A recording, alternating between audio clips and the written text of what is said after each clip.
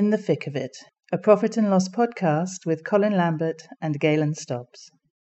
Hello and welcome to In the Thick of It, Profit and Loss's weekly podcast with myself, Colin Lambert, and with me as always in New York is Galen Stobbs, editor of P&L. And, well, Galen, this is actually the 50th In the Thick of It we've done since we started around this time last year. 50 up, which is very appropriate given the Cricket World Cup started last night in London. So pause for tumbleweed from our American listeners. And I suppose it's probably appropriate to start with some feedback. So this also comes in the form of a reminder to everyone listening that you can now subscribe and download us from the iTunes store. Indeed, some of the feedback I got last week was, I can't believe Apple let you on their iTunes store, which I thought was quite harsh. More feedback was, it's not quite Kermode and Mayo. Thank you for that, which is, for those who don't know, it's a BBC film review. So my best film of last year was First Man, the story of Neil Armstrong, although I found it a little bit depressing because I didn't know about the death of his daughter at an early age. What was yours? Well, it wasn't produced last year, but I only saw it last year. But I watched a great documentary called Shadow Man, which is about a New York artist called Richard Hambleton, who basically was really talented, but kind of managed a way to put it politely, screw up things throughout his interesting, to say, career. Very artistic. I knew you go all arty on me. Anyway, that's your film reviews out of the way for that listener that wanted Kermode and Mayo. We'll be back next week with the top TV programmes of 2019. On a more serious feedback, last week's chat we had around sort of, the ECNs becoming not so much better citizens, but maybe being a little bit more transparent around, being more transparent around data. A couple of people got in touch with me and sort of said, I think one of them in particular was interesting. He said, as much as we do want to sort of look at how LPs are behaving on these platforms, we should probably look at publishing buy-side statistics. So, their hit ratios, reject stats, and look at that in the context of each LP.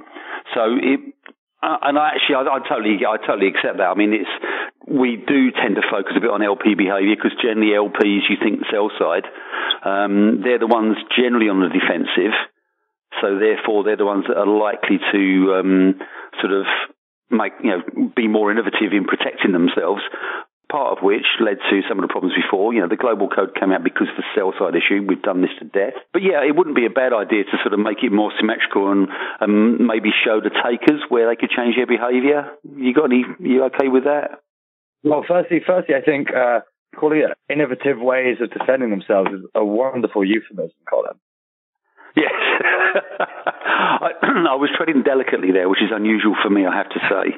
That is straight off a PR release. Yeah, I don't think I've been reading too many of them this week. Probably have. Great. You never know these things. It's not. I'm not last looking you. It was just a new innovative way of defending myself. Yes. Well, you know how much I enjoy Last Look, so yes, that was my. I think I might use that one in the future if I could even remember it. Moving on. I think just to say that. I mean, I guess they're right. If you did want to go down that route of publishing LPs, it would make sense to do buy side as well.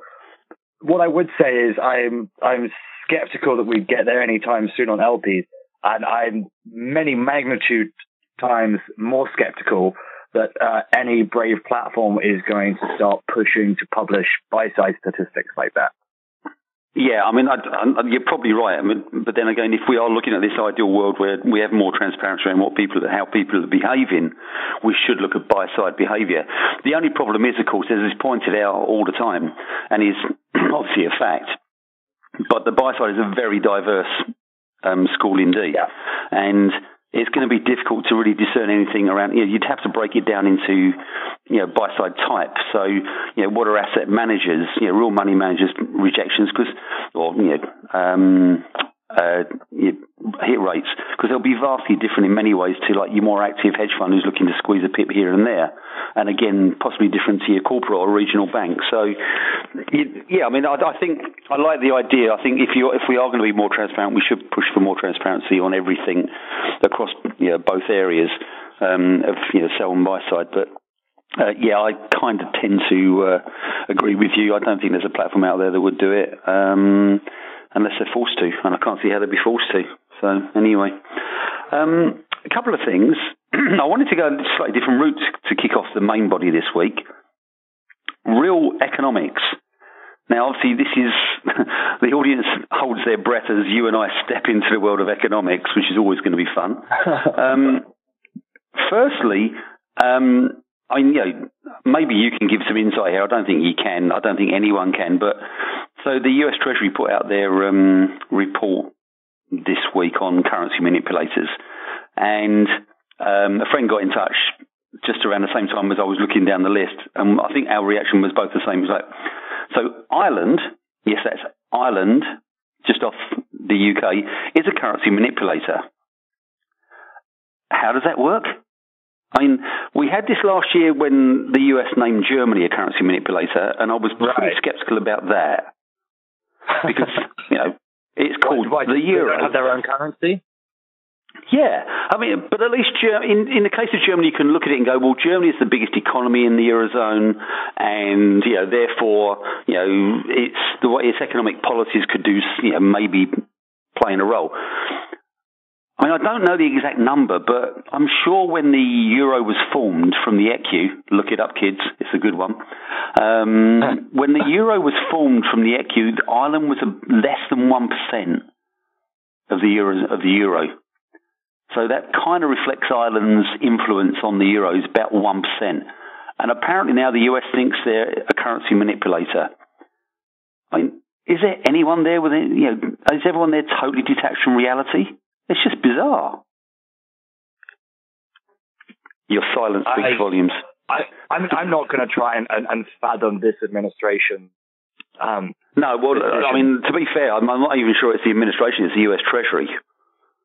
Although they're probably adhering to rules given by the administration. And I suppose given you're still under house arrest, then you've got to be a bit careful what you say. Which makes the next question I've got for you even trickier.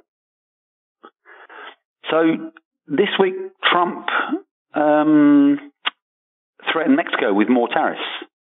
Yeah, which is very timely. Unfortunately, I won't be at our Mexico conference next week because, as you said, still under house arrest. But I would very much love to be a fly on the wall for that event to watch, particularly our opening two panels where we have the Central Bank of Mexico talking about giving a presentation on the challenges and opportunities in financial markets there. I can imagine what some of the challenges are going to be.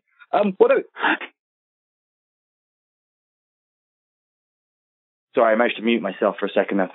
Well, it'll be interesting because I remember a couple of years ago when the central bank gave an introduction, and it was the first time I'd ever seen a central bank show me a graph of their nation's currency mapped against tweets. So they had kind of chronological tweets from Trump, and you could see kind of the direct impact it had on the Mexican peso, which was a new one for me. So I'd love to be there. I wonder if that's still the case. Do you think that's still the case? Because obviously the market tends to ignore his tweets a lot more now because A, is not a lot new, and B, it's been proven that to be a little bit blather rather than substance. Yeah. I suspect the impact or the correlation isn't as big as it was when this was still kind of something of a new phenomenon. But I wouldn't be surprised. Well done getting the word correlation in there, by the way. Thank you. That sounds like a real-world economist. I know exactly what I'm talking about, Colin. This is why we don't have me moderating the panels, even when I am there. And then we have a series of economists talking about kind of trade wars, geopolitics, etc.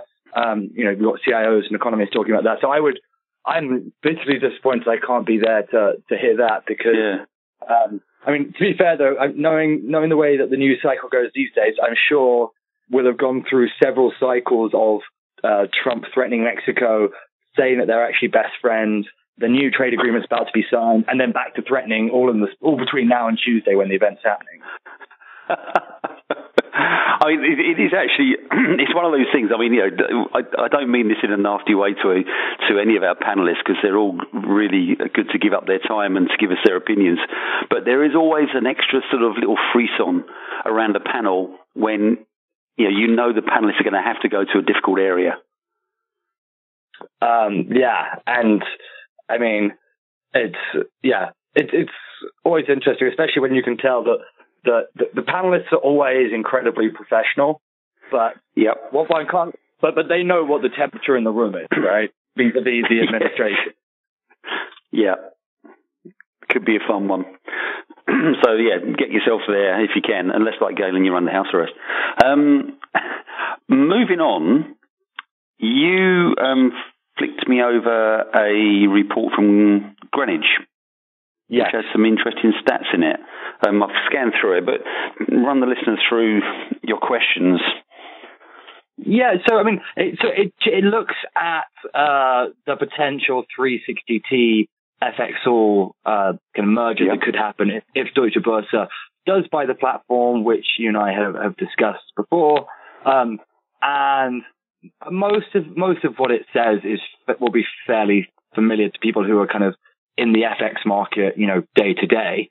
One thing that I was a little confused about was when they talk about the size of the kind of the multi-dealer channel, the amount of volume going through there. Because according to their surveys, 40% of FX trading globally is now executed on multi-dealer platforms. That seemed a little high to me, because when you consider that, even taking the now slightly stale BIS figure of 5.1 trillion, right? That's how much FX is going through. When you combine all the multi-dealer platforms that report volumes publicly, you're in the billions, not the trillions. Then let's say hypothetically, you take a stab at guessing some of the others and you add all those in there. I still don't think you're getting into, the 2.5, 2.6 trillion territory or anywhere near it. So I'm slightly unsure about how representative that figure is.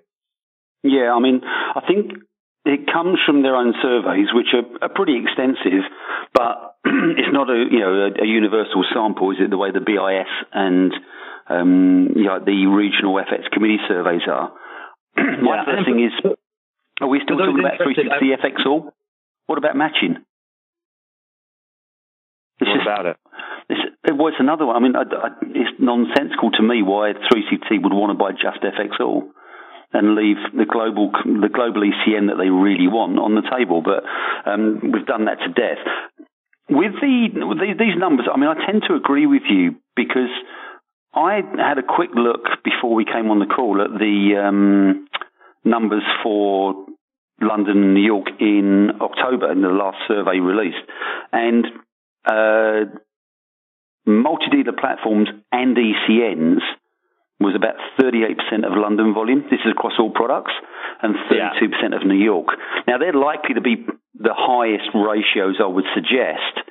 They'll be the highest contribution to the volume count, which would make up the percentage, I would argue. Now, the Greenwich numbers actually the ECNs are separated out, so they're saying 40% just on the multi-dealer platforms. Yeah. If you look at, Refinitiv is the biggest multi-dealer platform. It does something original like 450 yards a day. So even taking into account, there's a massive amount of that is in short date swaps. But that's all still volume, of course. If that's the biggest, and that's probably around like 9% of total volume through that platform, I can't see where the rest of it comes from.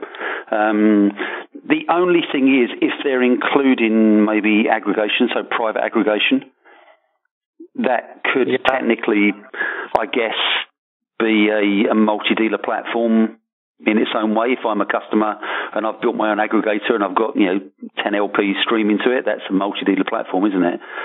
In some ways, but if it is 40%, then it kind of justifies some of the money people are paying for these platforms. But unless there's something strange happening in swaps that we don't know about, obviously Currenex FX Connect combined is a fairly lumpy volume, the average daily volume. But I still can't see how we get to there. I suspect it's where I suspect it's the sample size. Maybe Greenwich has got an outlier there in terms of they talk to a lot of asset managers and corporates. These guys do just use multi-dealer platforms. Maybe if they had more regional banks or hedge funds who are using ECNs and private aggregation, maybe it might be a little bit different. Yeah, it could be.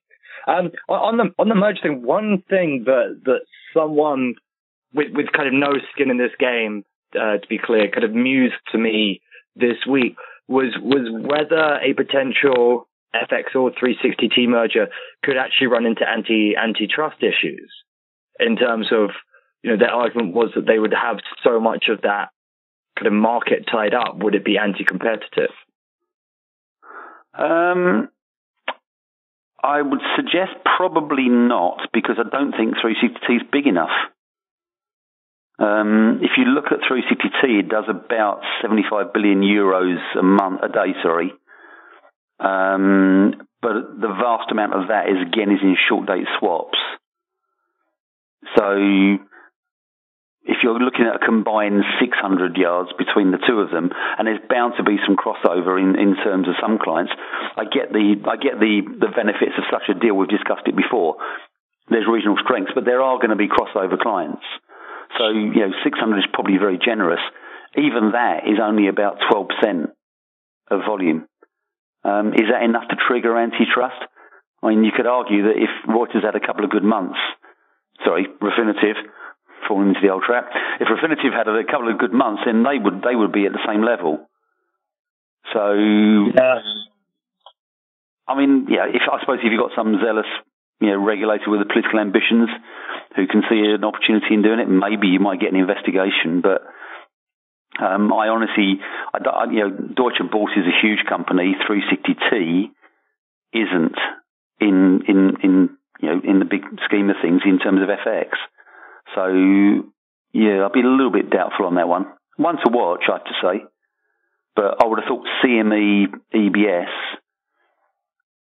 although lower volume, would have been maybe a bigger issue for them in lower FX volume because of the fact that CME would have clearinghouse trading, Triana, Trioptima, and everybody else. Interesting that you say that it relatively 360T isn't that big. It's described in this paper as I'm quoting it, a juggernaut.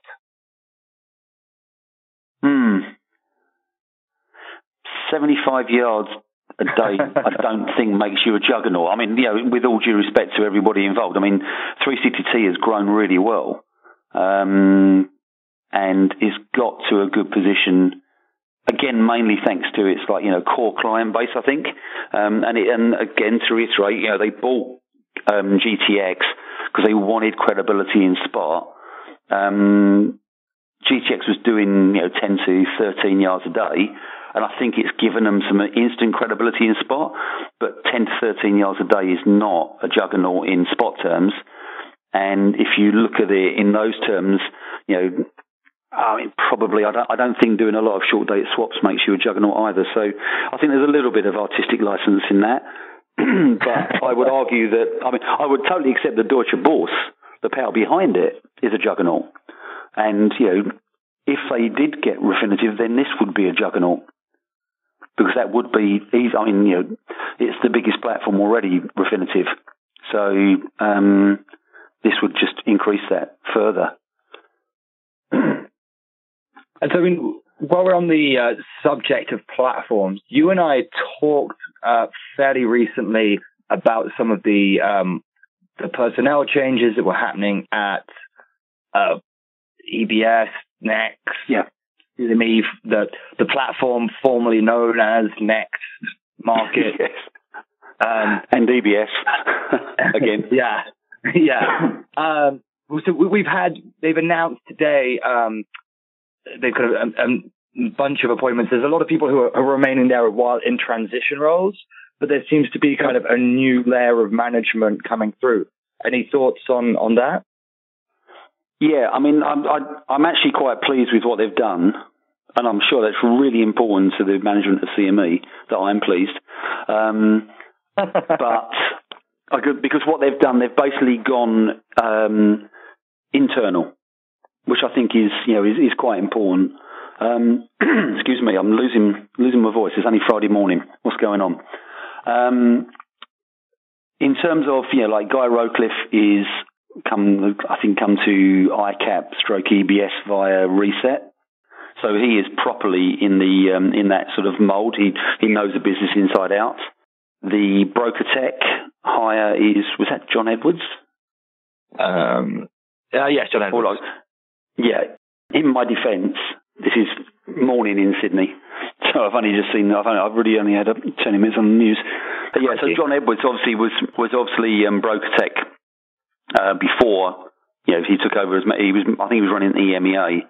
So that's another internal appointment. Someone knows the business well, and frankly, Jeff Wald's DNA is pretty much EBS. I mean, he's been ICAP EBS for probably coming up 14, 15 years, I would say. Jeff also knows the business inside out because he's run sales in the US. He's been based in London for a while. He's been based in Asia. He's headed up the NDF business, which has gone really well. And, I think Jeff knows the business because if you remember when we spoke about this a few weeks ago, I was a little bit concerned that what they were doing was, CME was not used to running an OTC platform. And from at the face of it, they were getting rid of the people that would be there to run it for them. What they've done, effectively, they've just brought in a new generation of management, moved the generation of management one up. To me, I think it's positive. Particularly for EBS.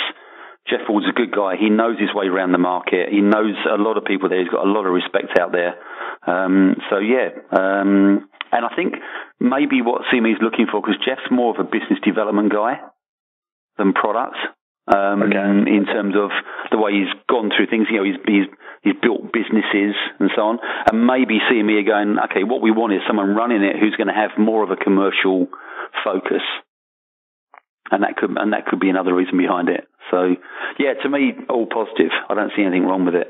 So it's quite heartening that they've actually stayed with people with that, with the company DNA. So good luck to them. I wanted to leave some time for us to discuss, to follow up from something last week.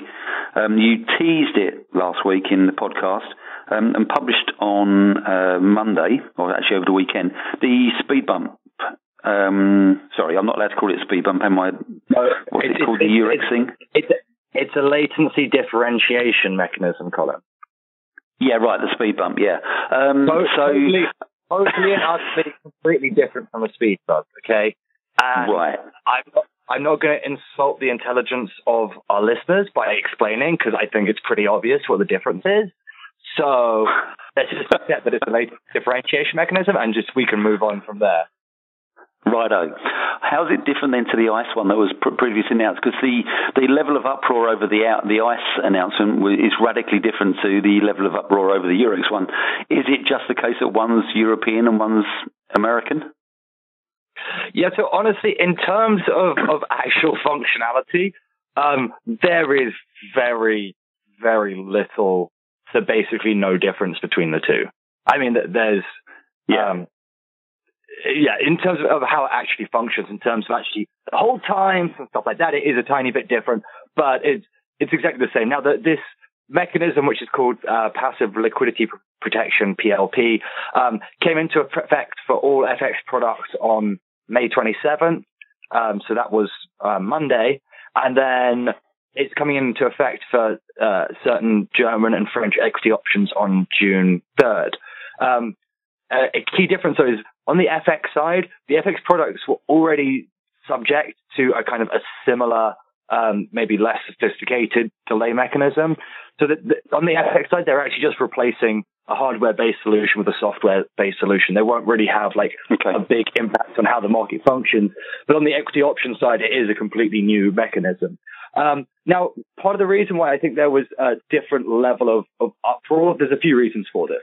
So one, my conversations with a lot of people regarding the ICE speed bump latency thing they kind of said, oh, we had a call with ICE and we were told it was just going to be, a pilot for these products. And then when they filed with the CFTC and the regulators, the language used was such that they would be able to implement it to any products at the time of their choosing if they wanted. But let's face it, if it works, then of course they would. Right. But I think people felt that maybe that this was kind of a bit of a ploy, and they were basically trying to get people's backing by saying one thing and then bringing in something that they were going to then try and use to kind of compete on this latency mechanism and attract other business away. I also feel like, just from conversations I've had with people, I think the Eurex one was done just a bit more widely in consultation or partnership with various market participants. I think everybody felt like they had a bit more of a say in there.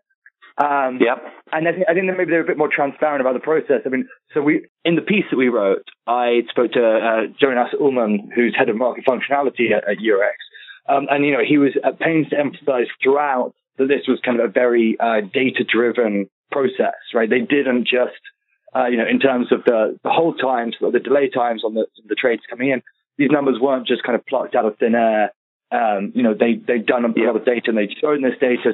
They shared all the data they had with market participants to have a look at, to agree the times. And I think they even, I'm trying to remember the details now, on one of the, I think it was actually on the FX products, it was originally going to be a shorter delay mechanism, but then they got convinced, talking to market participants, to actually make the delay slightly longer. So I think people felt that rather than these just being kind of thrust upon them slightly with a slightly more cursory discussion about it, people felt like they were kind of more involved in the process of it. And then it was just, I think, a slightly less opaque mechanism. I think Eurex were very clear about nothing's really changing much for FX, and for the equity options, this is very much an experiment. It's just a pilot in these two. Obviously, if it's successful, we'll look at where else it's applicable.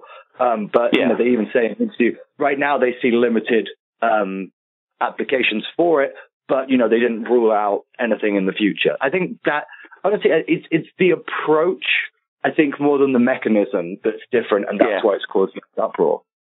I mean, don't get me wrong. Yeah, lots of people still don't like this on principle.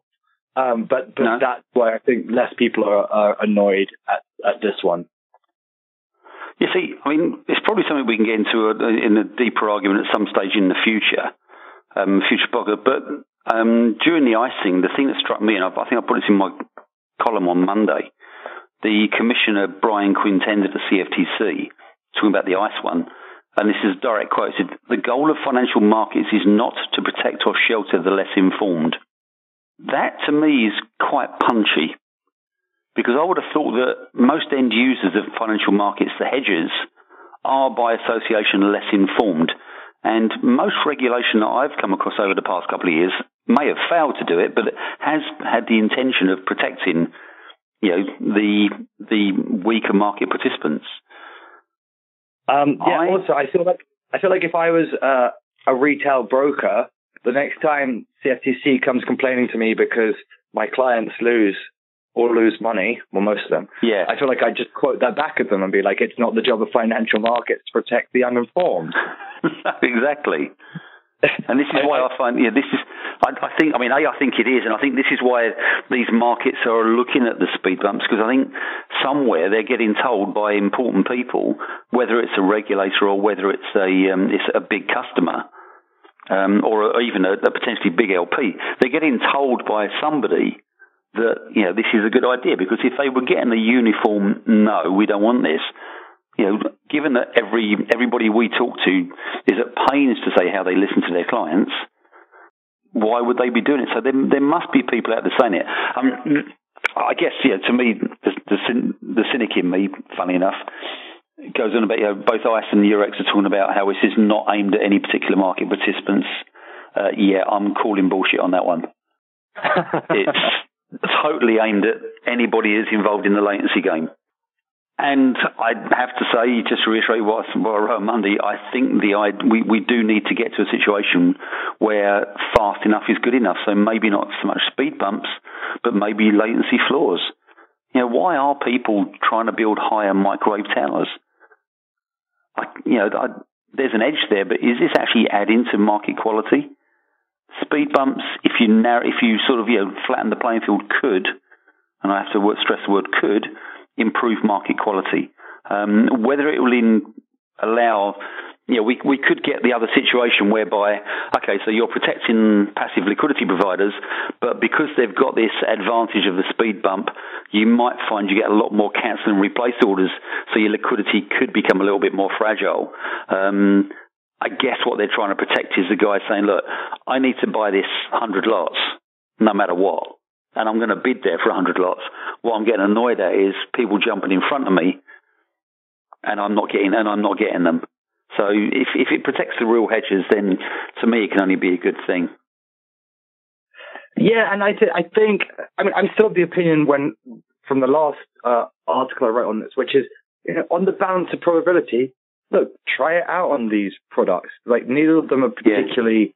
The ICE one's pretty illiquid. The Eurex one, I think, trades a bit more because they were trying to find a product. They were like, if we do it on something that's kind of illiquid, it's not a big enough sample size to really teach us much. But similarly, we're not going to introduce a new mechanism and disrupt our biggest contracts. So they kind of found the middle ground. But on the balance of probability, all these people are decrying how awful it's going to be. Try it out on some fairly, illiquid to, not kind of borderline illiquid contracts. If it improves liquidity in those markets, then all to the good. And if these critics are right and it turns out to be awful, well, guess what? They can just scrap it and go back to the way it was. I mean, to end on a positive note, I think it will be a success because I think there are some pretty major market-making firms out there that are looking for this sort of protection. And some of them are quite tech-savvy. And they've been, quite noisy in sort of promoting the fact that, if you take someone like XTX, they like her liquidity, they like the speed bump idea. They come out of that, high frequency, really tech savvy space. But firms like that, firms that have transitioned to what you could call real liquidity providers. And if that doesn't bring the wrath of everyone on my head, I don't know what will. Exactly. But people that are actually sort of looking to generate real liquidity have been pushed. And this is what I think is the background to this. There are some important firms out there that have been pushing this. And I suspect what they'll do is they'll turn around to the exchanges, in this case, ICE and Eurex, and they will pump liquidity in there. And they will make them more liquid contracts. Now, whether people actually hit it is another matter, but I think it will be a success in terms of attracting more liquidity to the thing. So, on that positive note, we will finish up there. Always cheerful to them, mate. Just think, we've given film reviews, cricket references. I mean, what does this audience want? And I'm sure we'll get complaining emails again. Hopefully. Anyway, thanks for listening, everybody. We will be back next week as planned. Have a good week. In the meantime, this podcast will be available on the iTunes store sometime in the next 24 hours, which means Saturday morning European time. Thanks for listening.